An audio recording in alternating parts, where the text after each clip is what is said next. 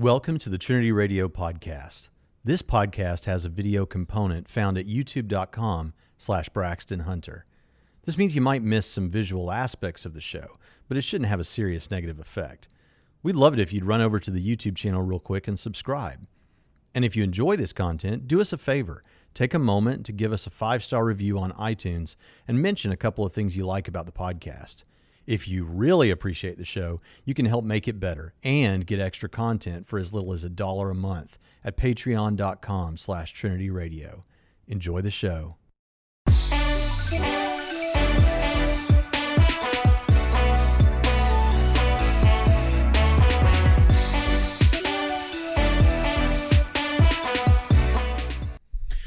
Welcome to Trinity Radio. I am Braxton Hunter. Yes, you are. And along with me is... Not Braxton Hunter. Jonathan Pritchett. And today we do have a special announcement. And I was surprised actually that it took folks so long in the comments to notice that it was a special, what they think the special announcement probably is, and they're probably right. Jonathan, before we get into that, this is going to be a casual day, Q&A all the way. Do you have anything to say, any thoughts on your heart as we begin? Yes. Nick, what you were hoping the announcement was going to be about you and not your accurate second guess. I would like to make that announcement, so you need to hurry up and get your schooling done. So that's it? That's all you got? Yeah, I don't have anything. For those of you who said that you are late I didn't make a up, documentary, so... don't worry because we're late today too. First time ever being late no, on it's Trinity not. Radio. Surely it didn't. No, I think it is on these live streams. And the first time being this late, but we've... Christ Thinker says, is the announcement your glorious beard? Yes. Jonathan just told me to shave my beard. No, I told you to trim your beard. Told me to get rid of my beard. I did. Make it like it used to be. Yeah. He doesn't like change. He's like a Baptist deacon. That's right. That's exactly without the cigarettes. And Christ Thinker is one-upping Mike Winger's Bible Thinker by going to Christ Thinker. Okay. Nice haircut, preach it, someone says. So yes, I did get a haircut. Thank you for noticing. You're like the only person in the world, including family, that noticed that I got a haircut, but thank you. So the documentary, there is a documentary, and most of you who come to this channel a lot probably already know this, but I hosted a documentary in Turkey for the 7 churches listed in Revelation, mentioned in Revelation, to whom Jesus writes or speaks, and we went to all of them. And we filmed this documentary. No one had ever done that before. In one documentary, filmed all the 7 churches. And so we did do that. And for years now, literally almost 2 years. Is it literally? Is it almost? Or let's see, it was 2018, 19, 20. For 2.5 years, we have been waiting for this documentary to see the light of day. I have gotten permission to release it to you now. And if there are later changes made to the filming of it, to the editing of it, then those will just be uploaded in the place where you're going to be able to download or view directly these things. Yeah, but at this stage of the production, this would be the director's cut, not the other way around, because this is the Zack Snyder cut, right? Because the newer one's going to probably be trimmed. So if they do that at all, I think it'll be shorter, not longer. So hey, Andrew, yep. So we're not going to play you the trailer again. We played the trailer last week. The trailer is available on this channel, but I do want to invite you to notice a few shots from the behind the scenes footage, which is one of the things that you'll get if you get the documentary. And I'll tell you how to get the documentary, but you just got to stick with us. And we're still going to do a Q&A. So if you don't care anything about documentaries, just stay with us here.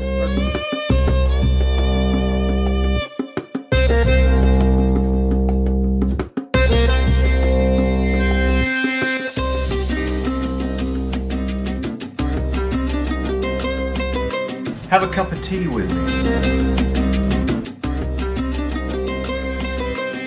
نه این خوب نیست، دستاش هم میبره بالا، دستاشو خوشم نمیاد ببره.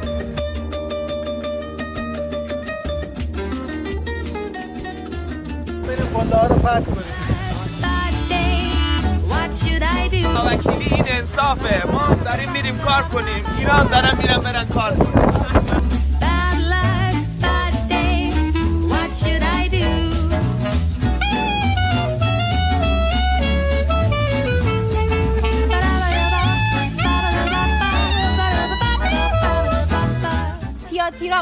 2 استیون برداشت 1.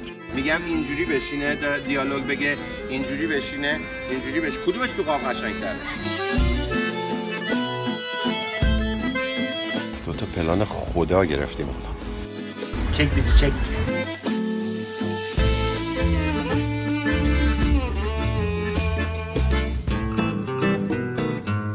خیلی خوب بوده همش خوب بوده من خیلی راضی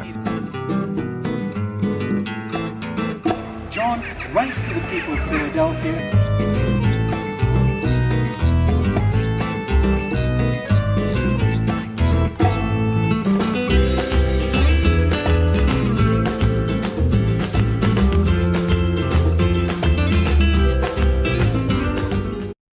There you go. Stephen Franks is skating by on his good looks. Ah.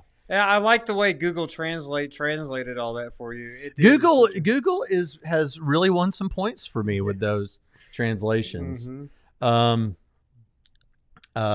Yeah. So anyway, this is coming out now, or is out now. How do you access it? Well, it's very simple.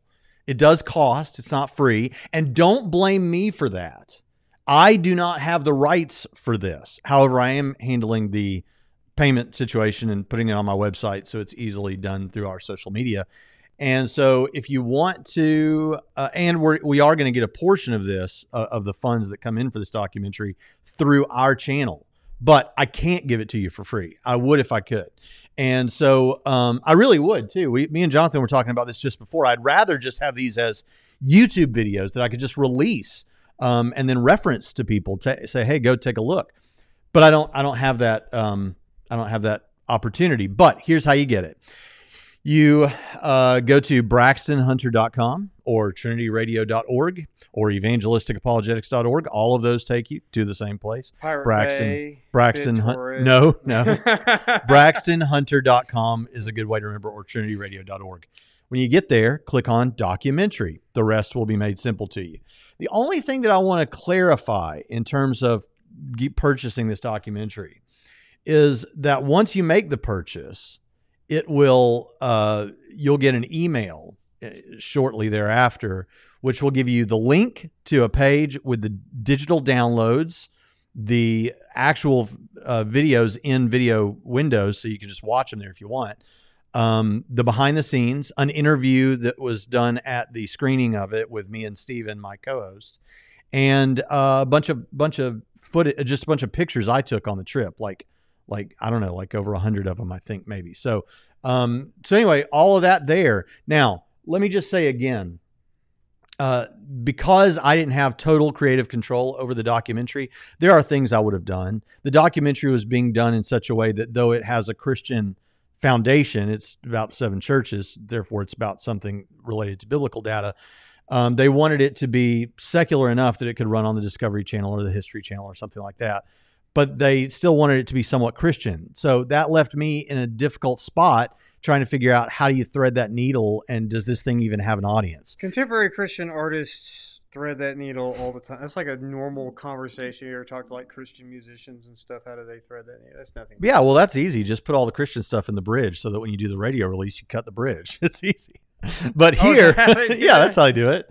But with this, so there are things about it I'm not happy about. But that said, I don't like it, but go buy it anyway. That's what this. No, you're like the worst pitch man. I'm just being honest. No, this is. I'm just being honest. Look, the documentary is pretty awesome. I think. It's awesome. It is, and I like that it's broken down so you can watch it in piecemeal and stuff. Yeah, it's in 4 episodes. Thank you, Luke Pixler. Yeah. I so appreciate that. It's really good. God bless you guys in your ministry. Feigning humility, Baptist stuff.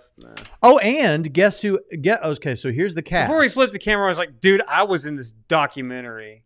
I'm gonna go get my SAG card now. Here's the cast. Right. It's me, Stephen Franks, a random German or Austrian, I guess, archaeologist that we interviewed, and Dr. Mike Licona, who is in every episode. So more reason to love it. Who's your favorite on-screen archaeologist? Indiana Jones. And the hat that you wear, who does that more look like? You talking about your Renee Belloc hat? You talking about this hat? Yes. It's a Belloc hat. You should have went with a fedora, man. Pig Swill Bucket, Piggle, asked a question that I actually wanted to answer. So thank you for reminding me. And how long is the documentary? Each episode is about 45 minutes long, and there are 4 episodes. So it's a lot of content. Now, one thing that is definitely there Shorter that than the is Snyder of Cut. infinite value, I think. Well, Is maybe. every word that I wrote that comes out of your mouth. Yeah, that's true. As I said last week, Trinity students and friends of Trinity who were qualified wrote the script for this. But what I wanted to say is that you're definitely getting awesome footage of the sites of the 7 churches. And most of you will never go to all the sites of the 7 churches. And so I don't know that I ever will again. So this is great because if you want to show your church what it looks like, you can just take the footage and show them. Maybe you're a pastor preaching through the 7 churches. This would be, I will, if I ever teach through Revelation again, I will obviously include this. And I think everybody else should too, because it's great footage. You know how it normally goes. Pastors will say, well, Philadelphia was a crossroads city. And then they go on to preach whatever sermon they wanted to preach. Well, how about not just saying Philadelphia was a crossroads city, but blasting them with modern day Al-Shahir, where Philadelphia is, and showing them everything, every angle of this thing. So anyway, we're going to move on from this now, but I just wanted to let you know you can get it at braxtonhunter.com or trinityradio.org and click on the documentary tab. And at the bottom of the page, there's a purchase there. You can watch the trailer there. You can see a little bit about it there, but then there's a purchase button, and that's how you get it. So it's out. It's out, Jonathan. After 2.5 years, it's out. So when people ask me when's it coming out, I can say it's out already. Did your face melt? That's a question.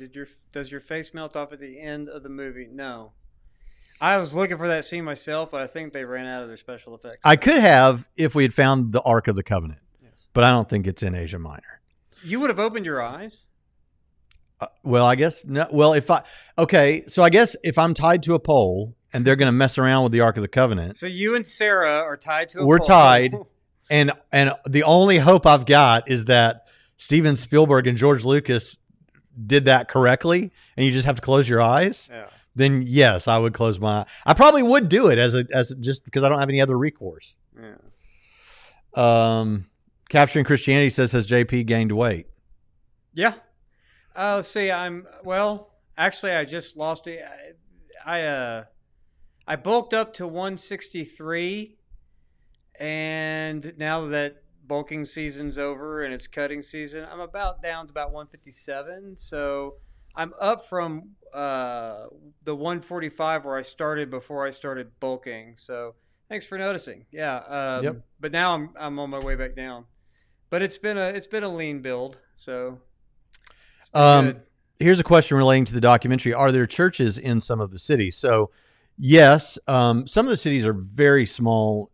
Some of them are not even in cities anymore. Is that right? I think that's right. Like Ephesus, there is a town next to Ephesus, but the only thing they really do in that town next to Ephesus is tourism for Ephesus, and then a beer company that makes a Turkish beer called Efes Beer, which is Ephesus in Turkish. So you can drink Ephesus beer in Turkey. But anyway, but not you because you're a Baptist. So there are churches. For example, Izmir, the church of Smyrna is in Izmir, and Izmir is the intellectual capital of Turkey today. So that's like LA or somewhere like that. You know, that's there's high society there. A lot of Europeans go there for a cheaper wedding because it's got all the European buildings and everything. It's a very large city for Turkey anyway. It's a pretty substantial city. And so yeah, they have churches. So in a sense, the church of Smyrna is still there. And the same could be said for some of the other cities. Okay, you need to go back and first put up the super chat. I skipped some super chats, didn't I? And our Christoph, you took away the thumbs. Oh, boo. Sarah Pfuffer, please tell me if I'm saying that right. Thank you for that super chat so much. Says any Sarah. video or audio resource you recommend that explains the cosmological and ontological arguments for existence of God in a way that I can understand. So Capturing Christianity. Speaking of which, speaking of Cameron, he just put out a recent video on the ontological argument that's goes over several There's a book that I gave Braxton that takes you from Anselm to Leibniz, but I She wants video or audio. So here it is. Video, yeah. On our short videos playlist, there is a short video, like less than 6 minutes, I think, on the Kalam cosmological argument. So go to our youtube.com/Trinity Radio and go to the short videos playlist and look for one that says God is the cause. And then go to I think it says God is the cause. And go to Capturing Christianity, and if you put the video on double speed, it'll be over in about 12 minutes. So, and if you put Braxton's on, you'll get it in 3 minutes. So, and on top of that, also, if you think, well, I don't know about you fly-by-night guys, Dr. William Lane Craig has made several very well done, highly produced videos that are exactly what I think you're looking for. I don't know if it covers if there's one for the ontological argument, but there are for the other major theistic arguments. So go to Reasonable Faith or go on YouTube and just type in, I think it's Dr. Craig videos or something. But also Reasonable Faith. So there's your answers to that. Thank you for that super chat. I appreciate it so much. MJ Jackson is here. Grace and peace, good people. Grace and peace to you, my brother. And thank you for that. Yeah, $5 look for I'll super be chat. on his channel, and I'm going to have him on TRX here soon. So lots of stuff with him coming up. Whoa! 50 knocks? I'm getting 50 knocks? Belief plus trust equals faith.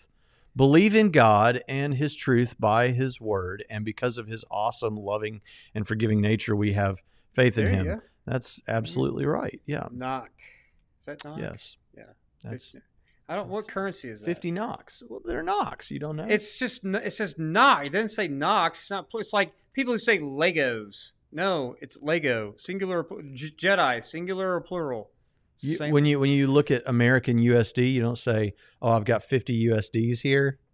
US dollars, it's plural. Dollars is plural in English. Yeah. Okay, and Punchbowl Haircut says that Craigie has one for the ontological argument. All right. Craigie, is that what we call William Lane Craig? It's not Craigie, me. Braxty Poo and Craigie. There you go. I just about spewed out what I was drinking when I was on the bus in Israel, and the guide called William Lane Craig Billy. I thought that was hilarious. Billy Craig. So, little Billy Craig. Hey, Billy. Have you watched the Egyptologist Dr. Falk's critique of IP's video? Nope. Didn't even know about it until you just said it. I probably won't watch it. Yes, it a YouTube The video? Church Split. You did miss it. We released the documentary. Yeah.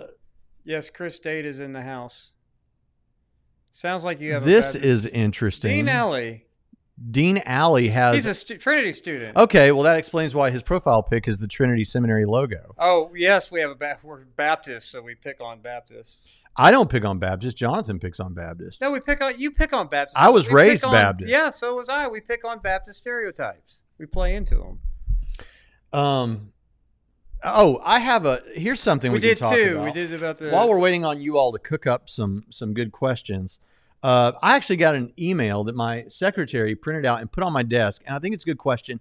And believe it or not, I've gotten this question more than once. Now, our average demographic, according to YouTube, we have many women, we have many older people, we have everybody, but our strongest demographic is men between 18 and 35.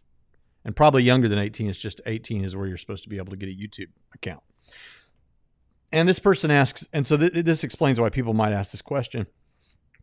And so here it is. I'm not going to give you the name of the person because I don't have their permission to do that, but it says, I'll start by saying that I'm not sure. Okay, blah, blah, blah, blah, blah. Anyways, my question is that I'm a new Christian and like to watch/read fantasy movies and novels, anime, manga, and play video games. That's like 80% of the Christians I know, right? I've been looking into whether or not I should watch/read and play video games. I'm getting mixed reviews. I know Dr. Hunter has mentioned playing PUBG before. Boy, that's an interesting collection of words. How many other seminary professors do you think that said about? I know Dr. Hunter has mentioned playing PUBG. What's the full name of that game again? PlayerUnknown Battleground. And I play games like that. I would like some advice from Dr. Hunter about whether or not I should continue watching/reading and playing games, anime, manga, and fantasy novels. Well, I guess actually asking more advice about than a straight up question. So here is, Punchbowl Haircut has answered it for us. He says anime is the dopest. But here's the, I never got into anime. I never got into anime, never got into manga. Not sure what the difference is between those two things. Yeah, me neither. I did grow up video game generation, so I still game. Novels, fiction. Here's two things I want to say about this. Number one, if something is going to cause you, so first of all, is it intrinsically a sin? Okay, murder is a sin. It's wrong to kill another person. It's not one of those things that we can ask about it. Well, is it okay to murder someone as long as I'm not causing one of my other brothers to stumble? And the reason that language comes up is because there might be certain things that are not necessarily sinful, like murder is, but that could cause a brother or sister in the faith to stumble. For example, perhaps, what's a good example, Pritchett? What's a good example of something that's not? The example Paul gives is eating meat sacrificed to idols. Yeah. So in those days, if you're going to buy meat, much of the time, my understanding... like video games, secular music, can you watch Game of Thrones? All of those kinds of questions. Okay, Game of Thrones. Yeah. Let's take Game of Thrones. Game of Thrones has a lot of nudity in it. Mm-hmm. Like a lot of nudity and a lot of sexualized stuff. Now, there is a healthy debate, I think, on whether Christians should have anything to do with that sort of thing. I agree. But let's just say that we knew that intrinsically there's nothing wrong with viewing Game of Thrones. But if the nudity and stuff is going to tempt you to lust or go look at pornography or something, okay, well then that would be a sin for you, even if watching Game of Thrones on its face isn't. Alcohol. If it's not intrinsically wrong to drink beverage alcohol, but you're going to be around someone who you know has had a problem with alcohol in the past. Maybe they're a recovering alcoholic. Well, it would be wrong for you to drink alcohol around that person who's struggling with alcoholism, right? Because you might tempt them or something, given the circumstances. So here's how it comes back to video games and all that sort of thing. Video games are going to have a lot of violence in them. Nudity too. Some of those games they have a very rarely would I imagine nudity in a video game. Like Grand Theft Auto had like a lot of it, and sex and all that. Okay, stuff. So Grand Theft Auto, games like that. Yeah. But like a game like PUBG, where you're basically a soldier running around fighting and killing people that way. Okay, is that wrong? That's a healthy debate, but I don't think so. I don't think there's anything wrong with playing out aspects of your nature and partaking in a fantasy that will include heroism and overcoming cowardice and all these kind of things, strategy, all this. I don't think there's anything wrong on its face with that, or watching a movie that has that sort of thing in it. Yeah. Where I think the problem is if it does affect you in such a way that, and there could be several things. I have to battle this with PUBG myself, because the only time I get to play PUBG is at night after everybody goes to bed. Okay, is it interfering with your relationships? Is it causing you to become lazy or stay up too late such that the next day you're not functioning like you should? Is it tempting you to engage in some sinful activity? Hopefully, playing a violent video game isn't going to tempt you to go out and be violent in the physical world. And of course, that is a whole debate in culture itself, even outside of Christianity. But certain games and certain films could tempt you to other sins. So I don't think, given the video game, that there's anything necessarily sinful about playing a video game that includes some violence.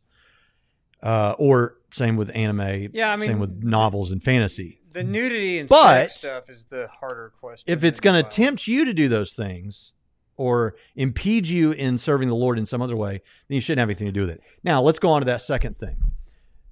We gave you Game of Thrones for the sake of discussion a moment ago. Yeah. But I'm not sure Christians should be watching Game of Thrones. I'm not sure Christians should be watching anything with graphic nudity, especially sexualized nudity. Yeah, now, take on the other hand something like Schindler's List. There's more nudity in Schindler's List than most movies that have nudity. But it's not sexualized nudity. It's a historical depiction of something that actually happened, and not even so much for your entertainment as to horrify you about the Holocaust. Yeah. That's a different category. So there is an element of common sense to this, but I think that there's certain things that are inexcusable. Pritchett? Well, there's John Piper, and Calvinists who are watching, try not to faint that I'm going to say something nice about John Piper, but I think that he's right when he talks about violence. That can be fake, that's staged or whatever. But when it's an actual naked woman who's bearing all of her body parts or lady stuff for the camera, that's not, well, I think some people will have CGI touch up even that too, but it's still more or less you're looking at an actual human being naked, and could you do that in your own living room, right? Because that's exactly where that is. The flip side of it is some people's, it's one of those for me, it's everything is permissible, but not everything is beneficial. So I don't watch stuff like that. If it has highly sexualized content, violence, I have no problem with. Sexual content, what bothers me is sometimes it gets more and more gratuitous in some of these HBO shows where it doesn't even do anything for the story. It's just there for the sake of being there. And so it could be just as good without it. And I don't know why they don't offer alternatives instead of throwing fits about artistic integrity when you could actually get more viewers that way. Because I remember that one service edited some of that stuff out. And you could pick how much stuff, and then they threw a fit about that. I don't understand that. I think more people would enjoy it. But the question is should, and I can't answer questions like should when it comes to these things, whether it's video games or movies or music, and what kind of what content is too much. I mean, we've got to be honest. The Bible has a lot of sex and violence in it. It just does. It is not a PG book. It is not a PG-13 book. It is an R-rated book when it comes to sex and violence. That it's not a visual medium, I think, teases us in the modern world to thinking that because it's not a visual medium, that it's somehow less inappropriate because it's written. And I think that's not a valid argument. Because there are things going through the entire Old Testament every night with my kids who are now, well, I say kids, with teenagers, you have a lot of interesting discussions because of the content of much of the Old Testament that is pretty raw. So should is not something I can answer, but that's something you're all going to have to answer for yourselves. And I make no judgments about people who can watch Game of Thrones or movies and video or television shows like that, or play video games. I make no judgment. I don't care. The only judgments I make is, have you read all of the books in the canon of the great books? No, then why are you watching television? That's the only judgment I make. But I can't make everyone read what I read. So other than that, I don't get involved with what people want to watch and play and all that stuff. So I think you can be a Christian and do that stuff. Just be careful with it. That's all you can tell somebody. You know, someone asked something at the top of the show that I completely, forgot about, and that is Volmeyer1 says, if 1 Timothy 3:2-3 indicates that a pastor must be a man, does it also indicate that he must be married and with children, no less? Now, I think it could be. So I'm a soft complementarian, but just looking at this on the face of it, and of course we've got the New Testament theologist here who's a New Testament expert. Where him and I go over like 3 hours worth of stuff discussing all this, but on Trinity Radio Extra for those who are interested. But actually, I think if the idea here is you're saying, you could be just legitimately asking this, but if the reason you're asking is to nudge forward an idea that, well, surely you don't think that it has to be married or have kids to be a pastor, so why do you think it has to be a man? If that's the notion, and it may well not be, I actually do think it's, whether it's a requirement or not, go listen to Jonathan and Nick Quint on that on Trinity Radio Extra. But I actually think it's a benefit if a guy is married and has kids, because one of the ideas I think about being not the youngest person, even though I was 20 years old when I first pastored, is that if you have kids, you're probably in your late 20s, 30s, maybe late 30s. And we've actually had time to watch you, or people can know about you from the community, what you're kind of like. You get a sense of what kind of a leader you are, what kind of a father you are in your own home.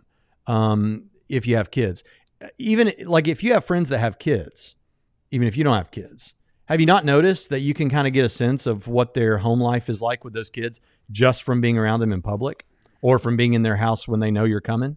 I think that's an indicator of whether this person is going to be a good leader. So I actually think that having kids and being married, whether or not it's a requirement, is actually helpful in determining who your pastor should be.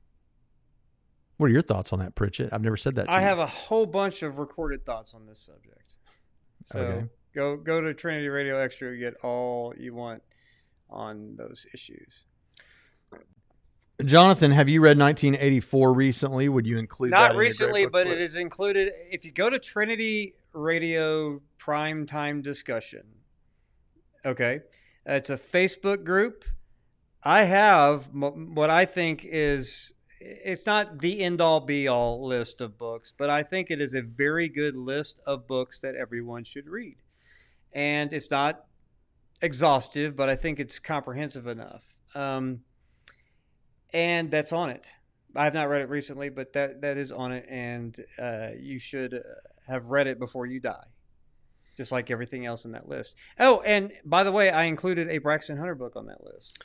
Thank you. It's up there with Plutarch, and Is it Letters from Ignorantia? it is, because the only book worthy of that list. I like all your books, but I like a lot of. But that one looks like it could be a classic, maybe. Yeah, it's a future Thank you. classic. Is it what ESPN would call an instant classic? Well, thank you. I appreciate that. It really is better than like 99.9% of all the books that have been published in the last 10 years. At least. Jay Hamilton says Paul speaks on marriage. Yes, in 1 Corinthians chapter 7. Basically, Paul says it's to be single in the ministry, but if you can't control your urges, then you may want to consider it so as to not be in possible sin. Well, he does say that if you're going to burn in the flesh, then you should marry. And that's actually a very interesting topic for discussion. I don't know about in the ministry. He just Yeah, the says ministry preferably thing to might be- single as I am. So that, I mean, if you talk about broadly just everyone's service to the Lord, if you're living in Corinth and you either have never been married or you have a spouse that was an unbeliever that went freely instead of remaining married and all that whole hairball of stuff that he's discussing. He says that, but I don't know that we want to push that. Well, and the thing about it is, everyone can be in ministry, as you kind of indicated, but everyone can actually be in a specific form of vocational ministry. Women, I know women who do that. I know young people who do that. People of all races, people married and not married, can be in ministry.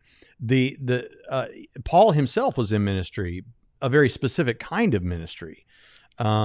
So that all needs to be taken into account as well, I think. Yeah, I mean, but if you're saying Paul wasn't married, is Paul giving a list of qualifications that would disqualify himself from?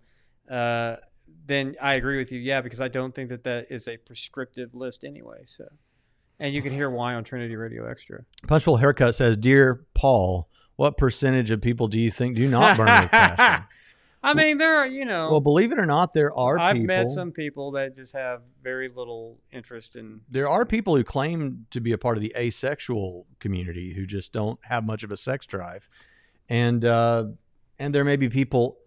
I think we'd have to take Paul there with burning with passion to mean won't be able to control themselves, like they're going to end up, fornicating, or something. So because clearly there are people who are doing what he's requesting there, and they still want to be sexually active, but they're able to give it up for whatever reason.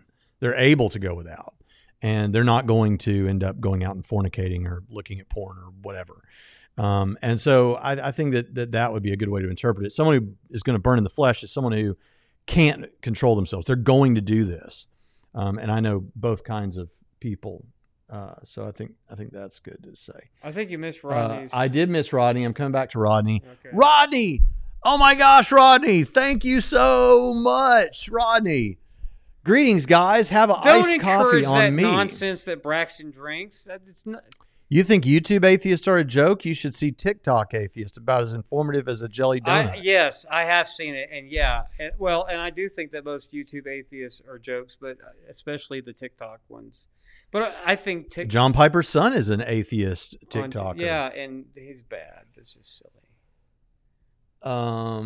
You can't take what he says seriously. Let's see. What's this? How has Braxton's fitness progress been since he was forced into Theology and Fitness in January? Man, talk about a quitter.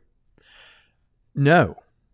talk about a quitter of your program, but still walking, which is part of your program. Yeah. But thank you for the super chat. But yeah, Yes, thank you. I've become disheartened with his inability to stay. He was going fine, and then it got wobbly, and then it collapsed. Look here. He who has Jesus. That's the thing that you've all got to understand, though. You can't want it for other people. They've got to want it. He who has Jesus has true life. I am someone who is talking or taking the suggestion of Paul. I seek to remain single so that my main focus may be on the Lord. That's a choice. That's a preference. You know what else it shows? It shows that sexuality may be a need in some sense of the word need, but it's not a need in the sense that hunger is a need or thirst is a need. You'll die if you don't eat. You won't die if you don't have sex. There was something else here. Okay, here's a good question. White girl with Instagram black screen says, did Paul write all of his letters? I think so. I think so too. I mean, he had we know that he had a scribe, but was he the author? Yes. Yes. I mean, when we say author, all the content for all 13 letters, I believe, originated from the mind of Paul. I think that in several, obvious differences in whoever his amanuensis was. I actually think that we can understand, now that we know more about rhetoric and how Greco-Roman rhetoric works, that the differences between the Atticized style of rhetoric that you find in like Romans or 1 Corinthians and the Asiatic rhetoric that you would find, oddly enough, in letters sent to Asia Minor, like Ephesians, Colossians, and stuff. And then I think Luke probably served as the amanuensis. I agree with Witherington on that. Luke himself did that work for the pastorals, or certainly 1st and 2nd Timothy. And I think that given Paul's circumstances, I think Luke may have composed most of he wasn't just taking dictation at that level. I think he did much of the composition of Paul's ideas that Paul wanted. And if Paul looks at it and says, yeah, that's fine, and puts his name on it, it's like when Braxton doesn't want to write every single memo that goes around Trinity, but our wonderful internal affairs vice president will write that kind of material because she's frankly better at it. And then she'll put it in front of Braxton's face and says, yes, I like that it says this, and thank you for including everything I needed. Signed, Braxton Hunter, and then it goes out to all of us. Did Braxton write it? Well, by ancient standards, yes. And so I can say easily that Paul wrote all 13 letters, and it can explain some of the differences either in rhetoric or Paul's circumstances, prison being one of them, that would explain why the writing would seem a little bit different if Paul was mainly shepherding the content. And I think that understanding those things plus sound dating of all 13 of the epistles, you get to Pauline authorship. No reason to doubt it. Even when our Lutheran friends and others seem to want to go ahead and say Deutero-Pauline, I have no reason to think that. I think that those older ideas are worthy of the dustbin of history, and there's no reason to see a need to adopt those kinds of theories. Personally. Yeah, and one of the things that, as Dr. Pritchett referenced, is that seems to be a different writing style. Another thing is that Paul, in his other letters, and when we're talking about the questionable letters, the pastoral epistles spring most obviously to my mind. Well, and some put some of the later. Of course, there's more, but if you go to the letters that are accepted, he's very theologically innovative. Which there's another question from somebody else I'm going to get to in a minute about that. But he's very theological. He's doing serious theological work there and outlining things and explaining things. And when you get to 1st and 2nd Timothy and Titus, you don't see that as much. It's more about practical ministry. And so some people say, clearly this isn't Paul. That's not how Paul does things. Well, hold on. Paul, this is a human being. This is a real person. And so in a different stage of his life, especially at that stage, we might expect Paul to not innovate so much and give us rigorous theological treatments as try and give practical ideas about how to insulate what has been taught for the church going forward. And so I think that would make sense of that. Plus, Paul's temperamental and moody too. So it's but human, like you said, human beings are human beings, and they have more than just one dimension. You can read certain works from an author like Braxton Hunter, and evangelistic apologetics reads completely different than Letters from Ignorantia, and both of those actually read somewhat differently than like Death is a Doorway and other, just so the same author can have different styles. And what's interesting, especially over time. Yeah, over time. But in 1 Corinthians, Paul seems to be poo-pooing Asiatic rhetoric pretty much in some of the for those who've studied that letter, what's going on and the differences between him and someone who's eloquent like Apollos, and how people get wrapped up in these types of delivery styles or whatever. I mean, Paul seems to be just somewhat dumping on that style, to be honest. And then, of course, you read Ephesians, and what do you find in the exordium? The most long, ornamental, overflowing, over-the-top rhetoric, and it's one huge sentence in Ephesians chapter 1.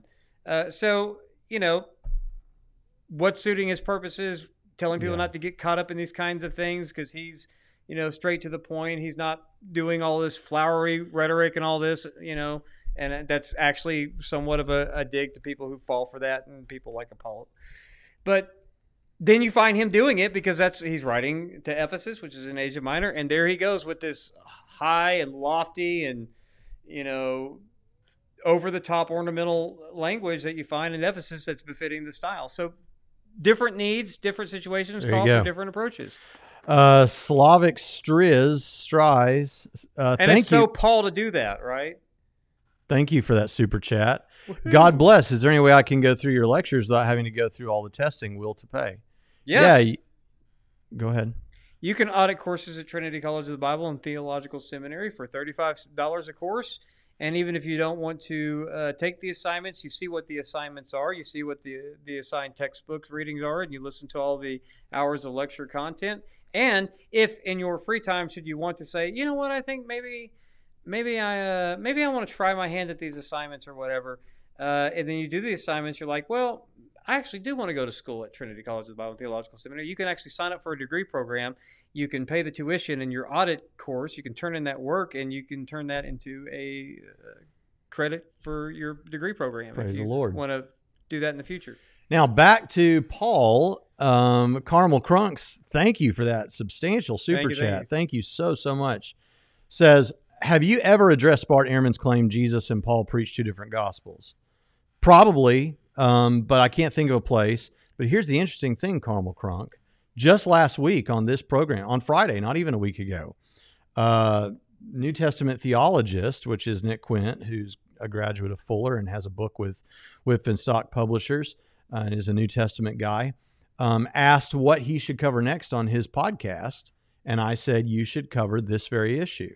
You should do a synthesis or a discussion of Jesus and Paul on the gospel, basically. So Nick can comment on this, and we'll put his comment up here. But this just tells you to go subscribe to the New Testament Theologist. Do they have a YouTube channel or just a podcast? He's got a YouTube channel. I think he's got a YouTube channel. Got a YouTube. Yeah, we never addressed that specifically. But that's not original to. That's not original to Bart Ehrman. I mean, you can get that kind of stuff from crazy dispensationalists. Can say that Jesus and Paul essentially, they won't use the phrase two different gospels, but that's basically what it amounts to. That Jesus' preaching really had nothing to do with any of us, which is, of course, nonsense. In fact, they were composing that for converted audiences decades after the epistles of Paul and the work of the apostles in the church. So that really doesn't fly, with most Christians. Paul did emphasize certain things, but remember, Paul's letters are occasional, so he's applying the gospel to situations in various contexts on the ground. And Paul does mention the kingdom, by the way. So, and you find a lot of the Jesus traditions scattered throughout that Paul references that you read about in the Gospels. So chronologically, the events of the Gospels came prior, of course, to Paul's epistles, but the composition of those, the recording of those for the benefit of the church and beyond and for evangelism came after. And they're not saying, and nowhere do you get the indication that the authors who are, like Luke writing a historiographical work for Theophilus and that audience, nowhere do you get the idea that, but none of this is relevant now. And you would think that would be an interesting point if people like Ehrman and on the other side, certain wild-haired dispensationalists who think Jesus's words are irrelevant to all of us. That stuff just doesn't hold up. It's just not very thoughtful. It's not how it works. Yeah, there's a really important... We love atheists too. We're just not impressed by the ones on TikTok or in our There's YouTube a really comments. important question here, Ivan J. My wife is leaving COG, Church of God Pentecostalism, and is really struggling with it. She feels like she's living wrong by not seeking modern tongues. What advice or resources do you have for her? Well, first of all, I don't know that this is important to answering your question, but I'm going to say it anyway. I don't think that the common views about tongues that you see in charismatic churches or in Baptist churches, the understandings that we have about those I think of those as secondary issues. I don't think them as issues that you should break fellowship over, lose your faith over, or anything like. There's nothing like that. So I don't know if she feels like she's wrong, then maybe that's something to seek the Lord in prayer about. But another thing to keep in mind is there are some things, and boy, I can see this being clipped by atheists and used. But there are some things that might seem wrong to us. So we do have the moral compass in our heart. And as Christians, we have the Holy Spirit convicting us. But what can confuse that sometimes is sometimes we are wired up by our upbringing or by the church experiences that we've had to think that certain things are necessary that are not necessary. And if the view of tongues that she holds, whatever that might be, is wrong, then she would be right not to engage in it anymore. But that could feel wrong because of the time she spent in a church where that was really thought highly of. So, I don't really have enough information in this question, Ivan, to answer the question. My understanding from what I can get here, what I'm trying to pick up is she had a view of tongues as an ecstatic language and not another earthly language that someone is supernaturally able to speak. She believed, as often charismatics do, that tongues was a heavenly language and that no human spoke except when they were moved of God in this way.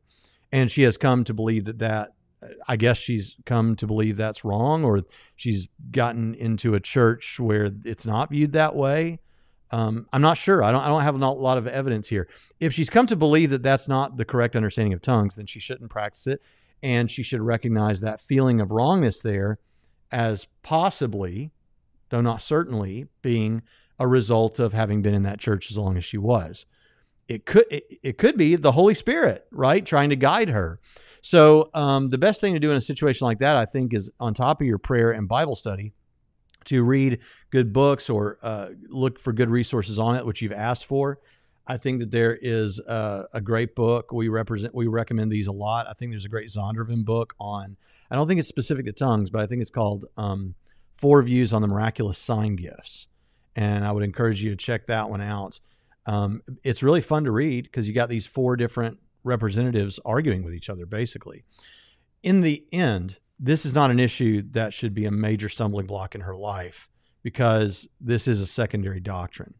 And anyone who says that it's not a secondary doctrine, they're the ones who are actually teaching something I think is really dangerous. Yeah. Now, that's not to say there aren't views of tongues that are dangerous, but I'm just saying the most common ones, like that you have a private prayer language or something like that, or that the position I've defended most, which is that this is an actual human language that God supernaturally allows you to speak so that you can do evangelism or something. Yeah. These are not issues that you should lose your Christianity over or be troubled too much about. It's secondary. Yeah. Well, you and I, if you become a patron, you can see Braxton and I debate what the tongues are. I'm in the very minority camp of people. It's almost as if it's just me and James G.D. Gunn, but done. But yeah, I'm fine with prayer language and static utterances. I think that's actually what's going on in Acts 2. And bi and trilingual cultures, nobody would care that people are speaking in the various dialects. It's no big deal. So the drunk charge and other things about what they heard and what they spoke lead me to believe differently than Braxton does.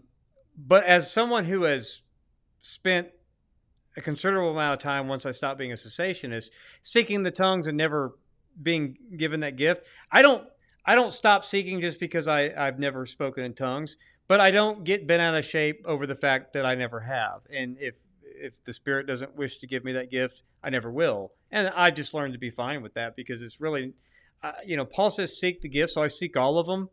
I get the boring ones like teaching and stuff. It's not, my track record as a prophet's worse than Adam Coleman's when he's trying to predict how he'd go in this apologetics tournament. So, I don't have the cool superpower gifts, but I'm not going to stop seeking them. So, but it doesn't have to consume your world. But I understand it's like people leaving certain independent fundamentalist Baptists and going to, they find more contemporary worship. They start thinking it's okay to read an ESV or something.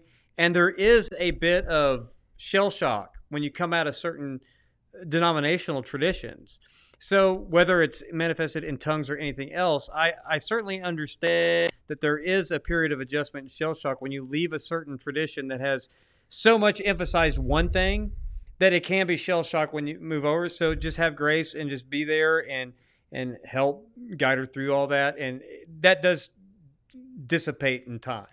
So just keep her in prayer, and it does go away over time. But I understand how that shell shock, it does take people, especially for depending on how long they were in it.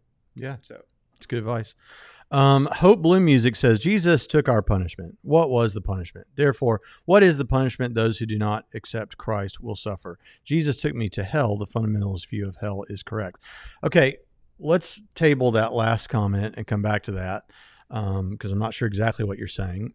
But let's go with this. So obviously there's going to be a variety of views that are going to depend on, number one, your understanding of hell. It's also going to depend on your understanding of the atonement. It's going to depend on your understanding of soteriology. So for instance, on Calvinism, because of limited atonement, Jesus died for the people and only for the people who were elect, who were going to be saved.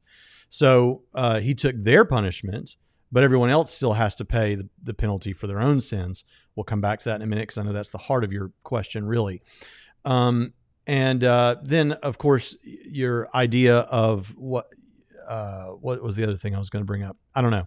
But the issue of hell here does come into it. And you say, Jesus took me to hell. The fundamentalist view of hell is correct. I don't know if you're trying to say that you actually had some sort of an experience where you feel like you experienced literal hell, like a hell tourism like God, thing? like I don't think that's like what he's saying. Is that what he says? Jesus, I don't think he's giving us took a me hell to tourism hell. comment. The fundamentalist Surely view not. of hell is correct. Yeah, I don't know what to say I about don't know that. what the fundamentalist view of hell is. I mean, there's a lot of different. What Christians are going to but- say about this is the penalty is the second death. It's death. Yeah.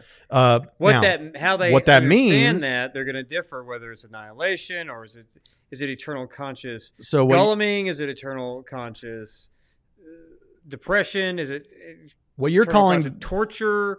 There's all kinds of views of what there's not one view of eternal conscious torment versus annihilationism.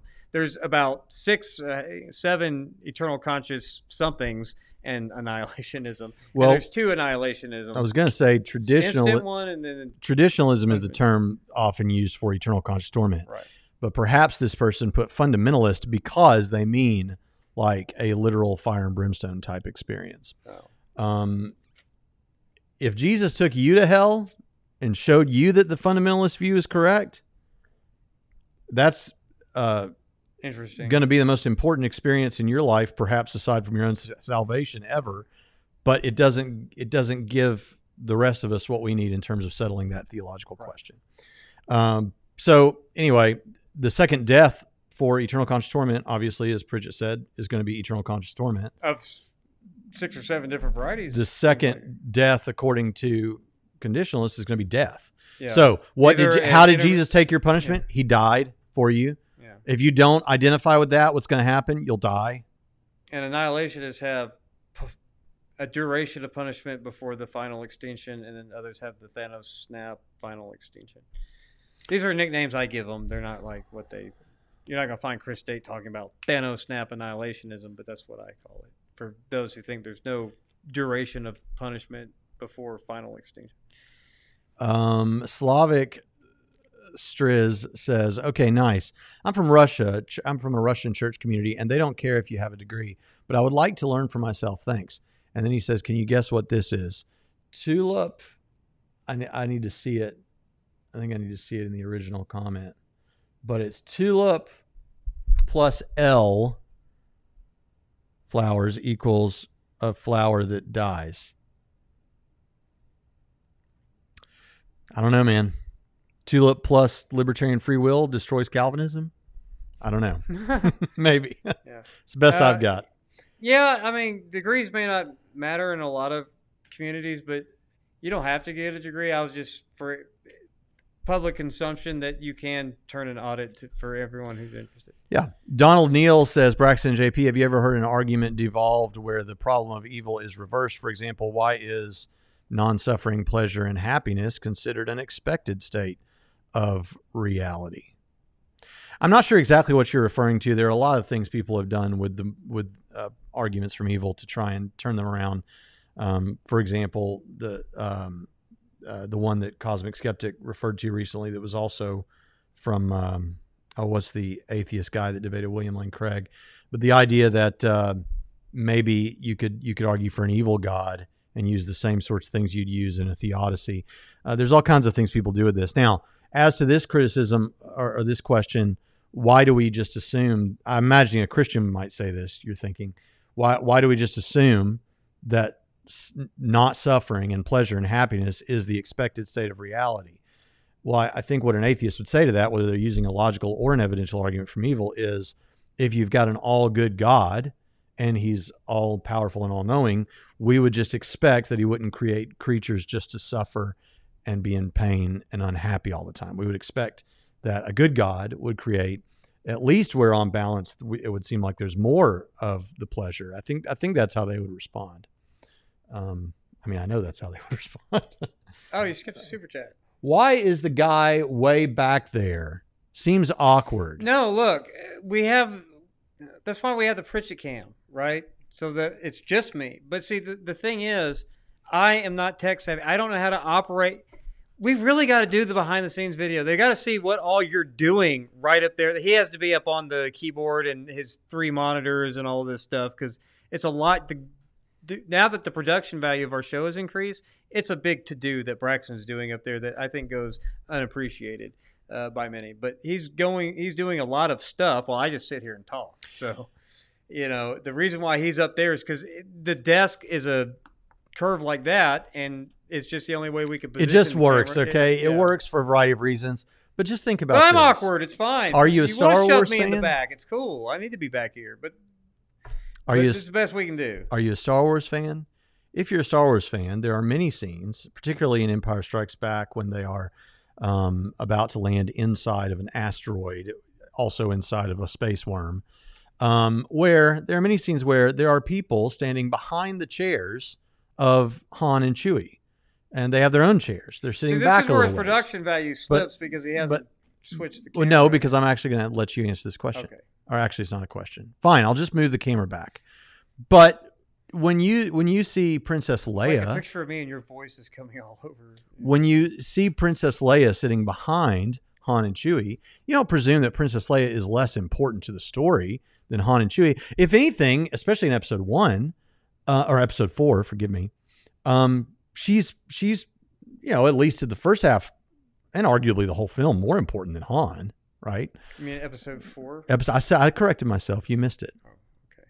All right, so that's so what I'm it the seems Princess Leia of Trinity. You're Princess Leia. Radio. Okay. like. You There Princess you go. Leia. Princess Leia of Trinity Radio. That's another T-shirt that I can have my face on. Hope Bloom Music says, yes, I've been taken to the literal hell, and the torture Jesus suffered going to the cross is a picture of hell. That's an experience that I don't base my beliefs about anything on the experiences of others, but that's an interesting experience that you've had. But like Braxton said, we can't. These guys have an awkward dynamic for sure. Well, you're here, aren't you? It works. He says, taken, yes, fire and brimstone. There you go. But He says it brought him to Christ. Okay, well, I'm glad you're in Christ. Yeah, we always talk about we think that people who have come to the Lord through that kind of like hellfire and brimstone preaching, well, I mean, Jesus had no problem scaring people into the kingdom either, so that's fine. I'm just saying that the way we try to determine what we believe about different doctrinal issues is based upon the experience of others, and I'm sure you understand that. Because if I told you something that therefore it means you should believe this, you're not going to do it without investigating it for yourself. So. Slavic is saying the tulip plus Leighton Flowers equals the death of Calvinism. There you go. Thank you for that super chat, and Dr. Flowers will appreciate that. Yeah, but we're not giving him any of it. They should be. No, we're not giving him any of our $5. Sorry. Okay, Andrew Basham says, and thank you for the super chat. Sorry, I meant one and you skipped over it. Oh, well, he got it wrong. Apparently, he said something wrong. So, sorry I missed it, but we got it in the edit. Sorry, I meant to say middle knowledge, so I figured I'd pay a $5. I'm thankful that Jesus paid my eternal fine, though. Okay, yes. So think middle knowledge. Okay, so go now I got to go back original. to his. Yes. I got to go back. Where did I miss it? I told you missed it. Right there. There it is. Okay, here we go. Thank you also. Yo, for Brax. these super chats. I have a question about Molinism. If God's Middle foreknowledge knowledge allows God to know all the possible actions men would freely choose, wouldn't God's free choices be determined by this foreknowledge? Middle knowledge. By this middle knowledge. I don't see how. Well, so here's the thing. He could just not create, right? He could choose not to create. He could choose to create among perhaps several different possible feasible worlds. But here's the thing to understand about Molinism. And for those of you who don't know what Molinism is, we have an episode on this. And I have an episode I did with Flowers on this. And I have an episode where I grilled Dr. Tim Stratton on my quibbles with Molinism that make him answer, which he answered 2 of them to my satisfaction and 1 still, but he gave it a good try. I'm still mulling over one of my quibbles. Braxton calls me a self-loathing Molinist, right? Mm-hmm. So there are possible worlds. A possible world is any world you can imagine that doesn't have any contradictions in it. Okay? So, okay, God is aware of the possible worlds. But once you give man free will, like of the possible worlds, because those possible worlds include worlds where there are no people. They can include worlds where determinism is the case. If you think that determinism is not the case in the actual world, some of those other worlds include determinism. So if you funnel it down to the subset of possible worlds where man has free will, where God actually gives man free will, then it's not just, now you're talking about a subset that we call feasible worlds. Those are the worlds that it's feasible for God to create if he wants to create worlds where man has freedom. Now, this is the point where James White says, this is the point where William Lane Craig says, God's got to deal with the cards he's been dealt. In other words, God's got to choose among these feasible worlds of free creatures. He actually doesn't, though. He could choose a deterministic world or no world at all, right? But if God's going to choose, if he's decided to choose, well, God's got to deal with the cards he's been dealt. In other words, it might be that the world that most approximates what God wants for free creatures still has some evil in it, and maybe God wishes it didn't. But if God's giving man free will, then they're free, and they're going to do evil, apparently, in every possible world, every feasible world where he gives them free will. So he's not bound by it, but he is, if it's his goal, which it doesn't have to be, but if it's his goal to give man free will, well, then at that point, God has personally limited the number of the range of options. So that's how I'd answer that. I mean, it's what could do, would do, and will do for God too. I mean, there's any number of things God can do, he just doesn't. So, but what our choices aren't determinative of what his choices are. He determines what his choices are going to be in light of whatever plays out in the multiverse movie in his head, however they explain middle knowledge. So Okay, we're gonna have to do something else about the arrangement, how we sit, Pritchett, because no, somebody we're else. not. We don't change because of commenters. Oh, and by the way, he who has Jesus has. I'm being facetious when I say I have a boring gift.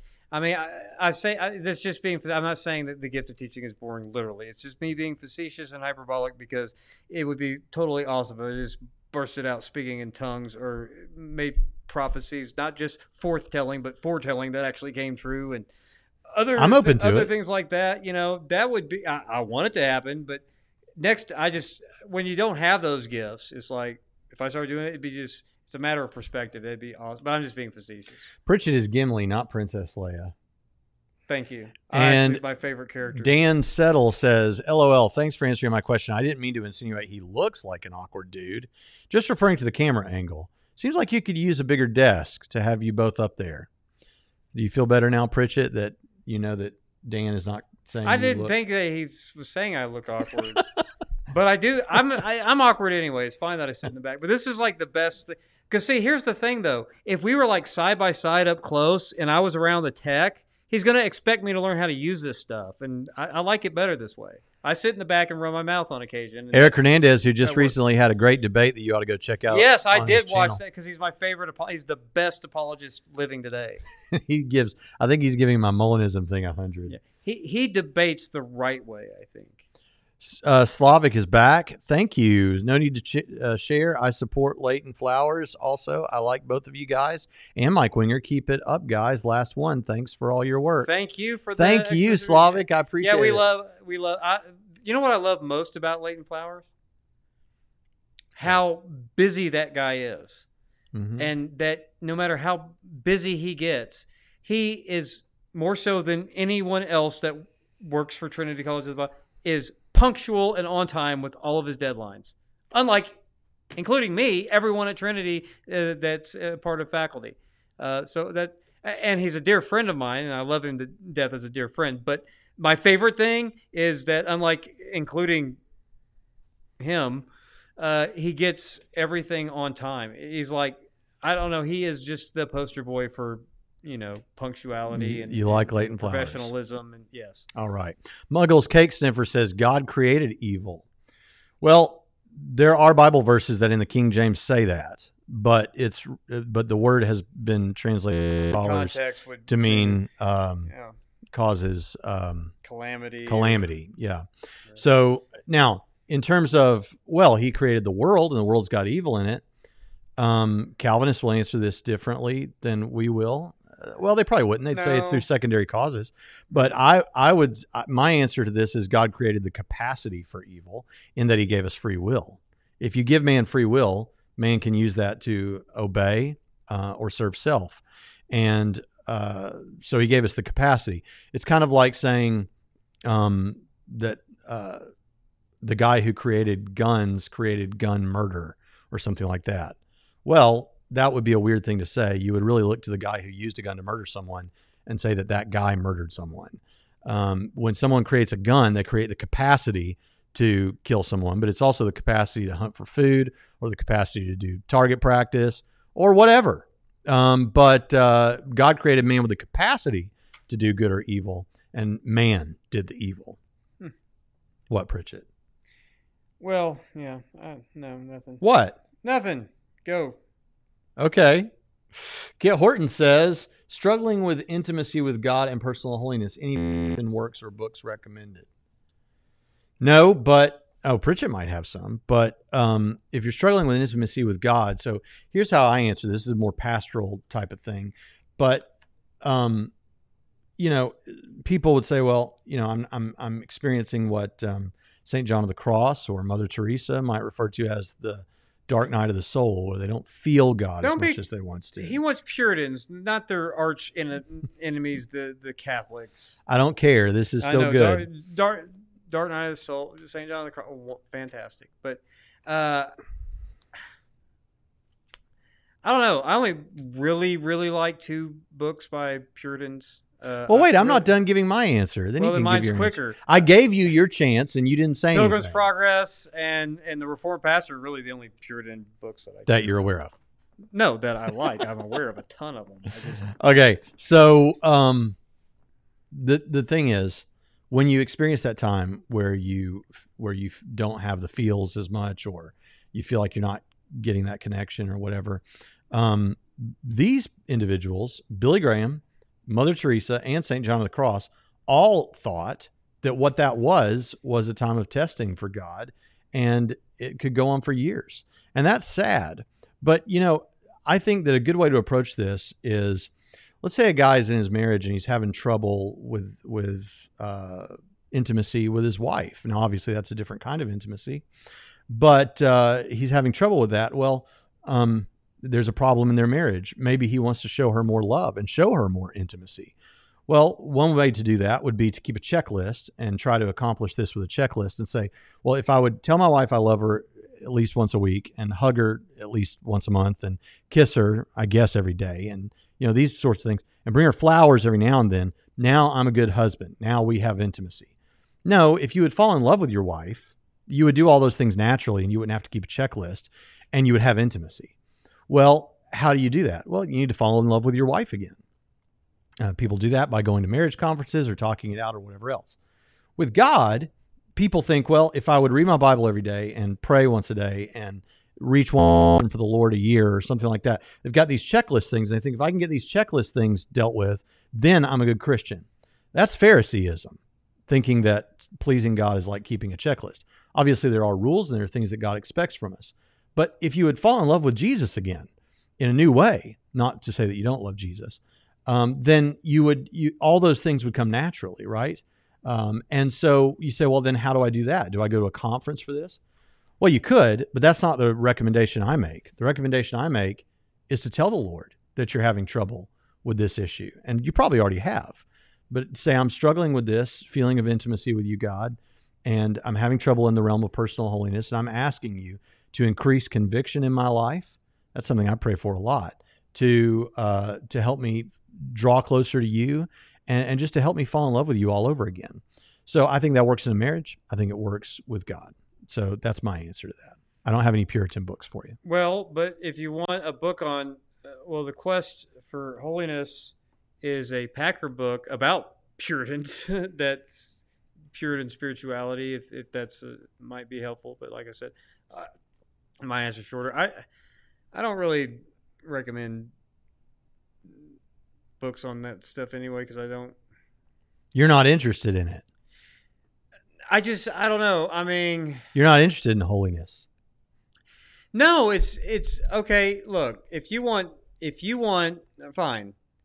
Go read from Pauline's Press much of the publishings under the books of the Classics of Western Spirituality series. But you're going to get a lot of mystics and stuff, and Protestants get weird when you start talking about those kinds of, Jesuit stuff and Christian mystics and Catholic stuff. It's creepy. The evangelicals freak like out. Witch doctor stuff. They give you tons of disclaimers about, if you read that kind of stuff, you got to use as if you don't need massive amounts of discernment to read a John MacArthur book. So no, but if you want intimacy with God, if you want that, go read the Christian mystics, where this whole idea of union with Christ sits front and center in their writings, and it's phenomenal. But it's not modern, so maybe that's better. And use discernment when you read all those medievals and I don't know why you say that. I think you should use discernment. Yeah, but you should say that. But people always give those disclaimers when you read the Church Fathers. You should use your, be on the lookout. When you read David Platt, use theological discernment. Nonsense, gibberish stuff, when you read Braxton Hunter, use discernment. Right, but nobody ever says that. They always say it about Christian. You can discern the heck out of my books. I'll just be glad you've got them. Yeah, Josh says, will there be a politics channel for Trinity Radio? No. The answer is no. We came close to doing politics like twice. Andrew Basham says, fair point. It's an interesting thing to think about. God bless you guys. I don't get awkward vibes. Maybe it's because I'm awkward myself. Woohoo. That goes right along really well with C. Denise. Thank you so much for showing up. One of my favorite people. One of my Thank favorite you for people. that substantial super chat. And a Patreon patron of Theology. Loving Geek a Fitness. loving a Q&A night long enough. Wait. Loving a Q&A late enough in the afternoon that I can catch live. By the way, awkward is good. Yes. Yes. Yes. Yes. Who else? Who's our next target? Justin wanted to know what's our best book we've read so far. And Someone's recommending The Practice of the Presence of God, and it's Pastor Mark, and I know Pastor Mark, and I love Pastor Mark. So I trust Pastor Mark. He has really good judgment. You know how I know that? He is taking his church on Wednesday nights through a series through Core Facts by Braxton Hunter. Thank you, Pastor Mark. well, I like that book better than Reasonable Faith. Well, thank you. I do. Someone says that was a super helpful answer. I don't know. I don't know which answer I gave that was helpful. Well, I'm gonna assume it was the pastoral one I gave. Campus is the Invitation of Christ is always a good recommendation. For that kind of stuff. Pritchett, are you ready? Well, we were asked about what is our favorite book of 2021 by Justin that you've read this year. Yeah. Okay. It's God to lead. Can reason how. That is Josh Rasmussen's book. How God can lead to reason, but That's the way best the book words you've read in the way the words are listed on the cover, it's backwards. So the actual title is God to lead can reason how. And that's my favorite one so far. But I'm in the middle of The Principle of Sufficient Reason by Alexander Pruss. Yeah. The best book that I've read this year is a book that I actually started last year and wanted to read, but had to put it up and then didn't get to finish it till this year. And it was my favorite book that I've read so far, though it's only the end of March. But so far, Theology and the Democracy of the Dead by Matt Jensen is the best book I've read so far this year. I recommend it to everyone. And I even assigned it for incoming Trinity students to read as well. It's phenomenal. He clarifies it's 50% off. He's just doing the facts, not the core. The core he'll do another time. Someone said Capturing Christianity rocks. Well, praise the Lord. Absolutely. No disagreement here. Nikki, are you showing up late, Nikki? Nikki says, what's the huge announcement? Nikki The huge has been here announcement for a is that the while. documentary is released now, and you can get it at braxtonhunter.com/purchase the journey. In fact, let's go to another short clip of that right now. تو این گرما تو شهر پرگه مشغول فیلم برداری هستیم. گلابی دوزی تو دهنه.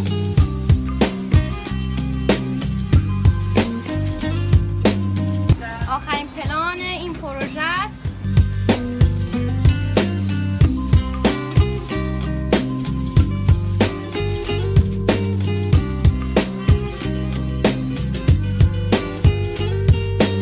تموم شد. Let it be, let it be, let it be, let it be. We're done, Steven. Come here, we're done. We finished. We made it. Seven churches, 9 locations. So that, again, was the behind-the-scenes journey, behind the scenes of the journey. That's not your best performance of a Beatles classic that I've heard. That was me singing in the car Yes, with but Steven. it wasn't your best performance. Well, it was just in a car singing. You know, you should hear me in the shower. No, I don't. I'll stay away from that. So I guess we're down to Theology Geek Fitness also rocks. And you saw that. I saw that. That's right, Benjamin. It does. For those who rock it, for those who are quitters. not so So much. we've come down. We've been at this for an hour and a half now, and we've probably done it, right? We've probably answered everything. There are no Did more we questions. answer? I try to keep up with all the ones he missed. So if I missed it too, see when you go that fast, you I can't think see we it. got it. I think we got it. But if we did miss your question, I'm so sorry. We try not to. I don't. We think will be did. back Friday, and we'll have more Q&A time. Eric Hernandez, I'm sorry to tell you, you're not the first person to make that comment, but maybe I'm not in charge. No, of the editing. version we already discussed this. The version that you can buy right now is going to be more content than if they do a re-edit. Yeah. If it gets re-edited, it'll be We'd be truncated. editing from the Snyder cut back to Yeah. the original cut. How many ontological arguments exist in a possible world? That's a good question. thoughts on Lil Nas X?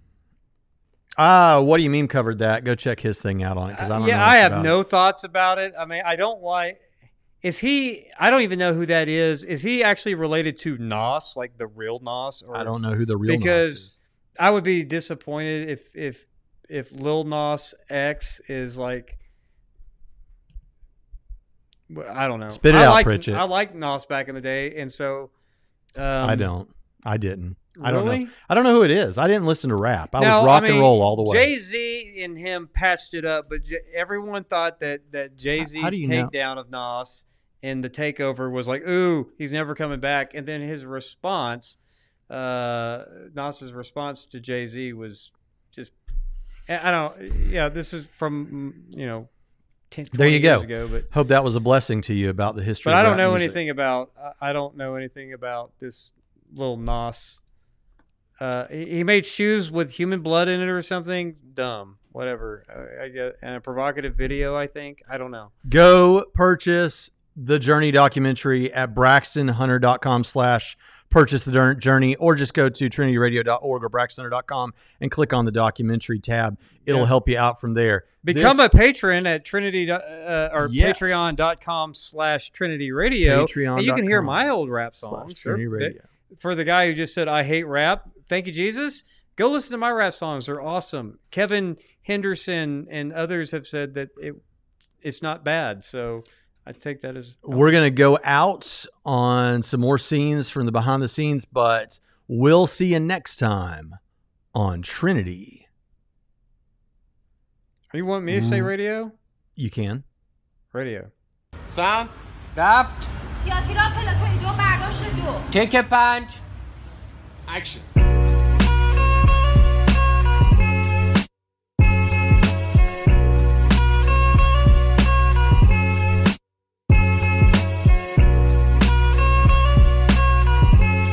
A little motion this way, a little note, continuing, and finish right about here.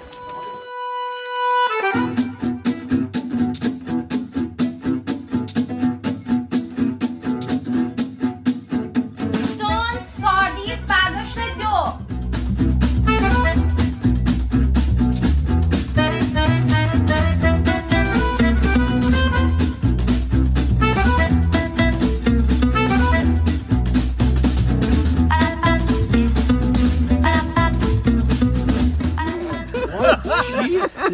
She doesn't know what she said.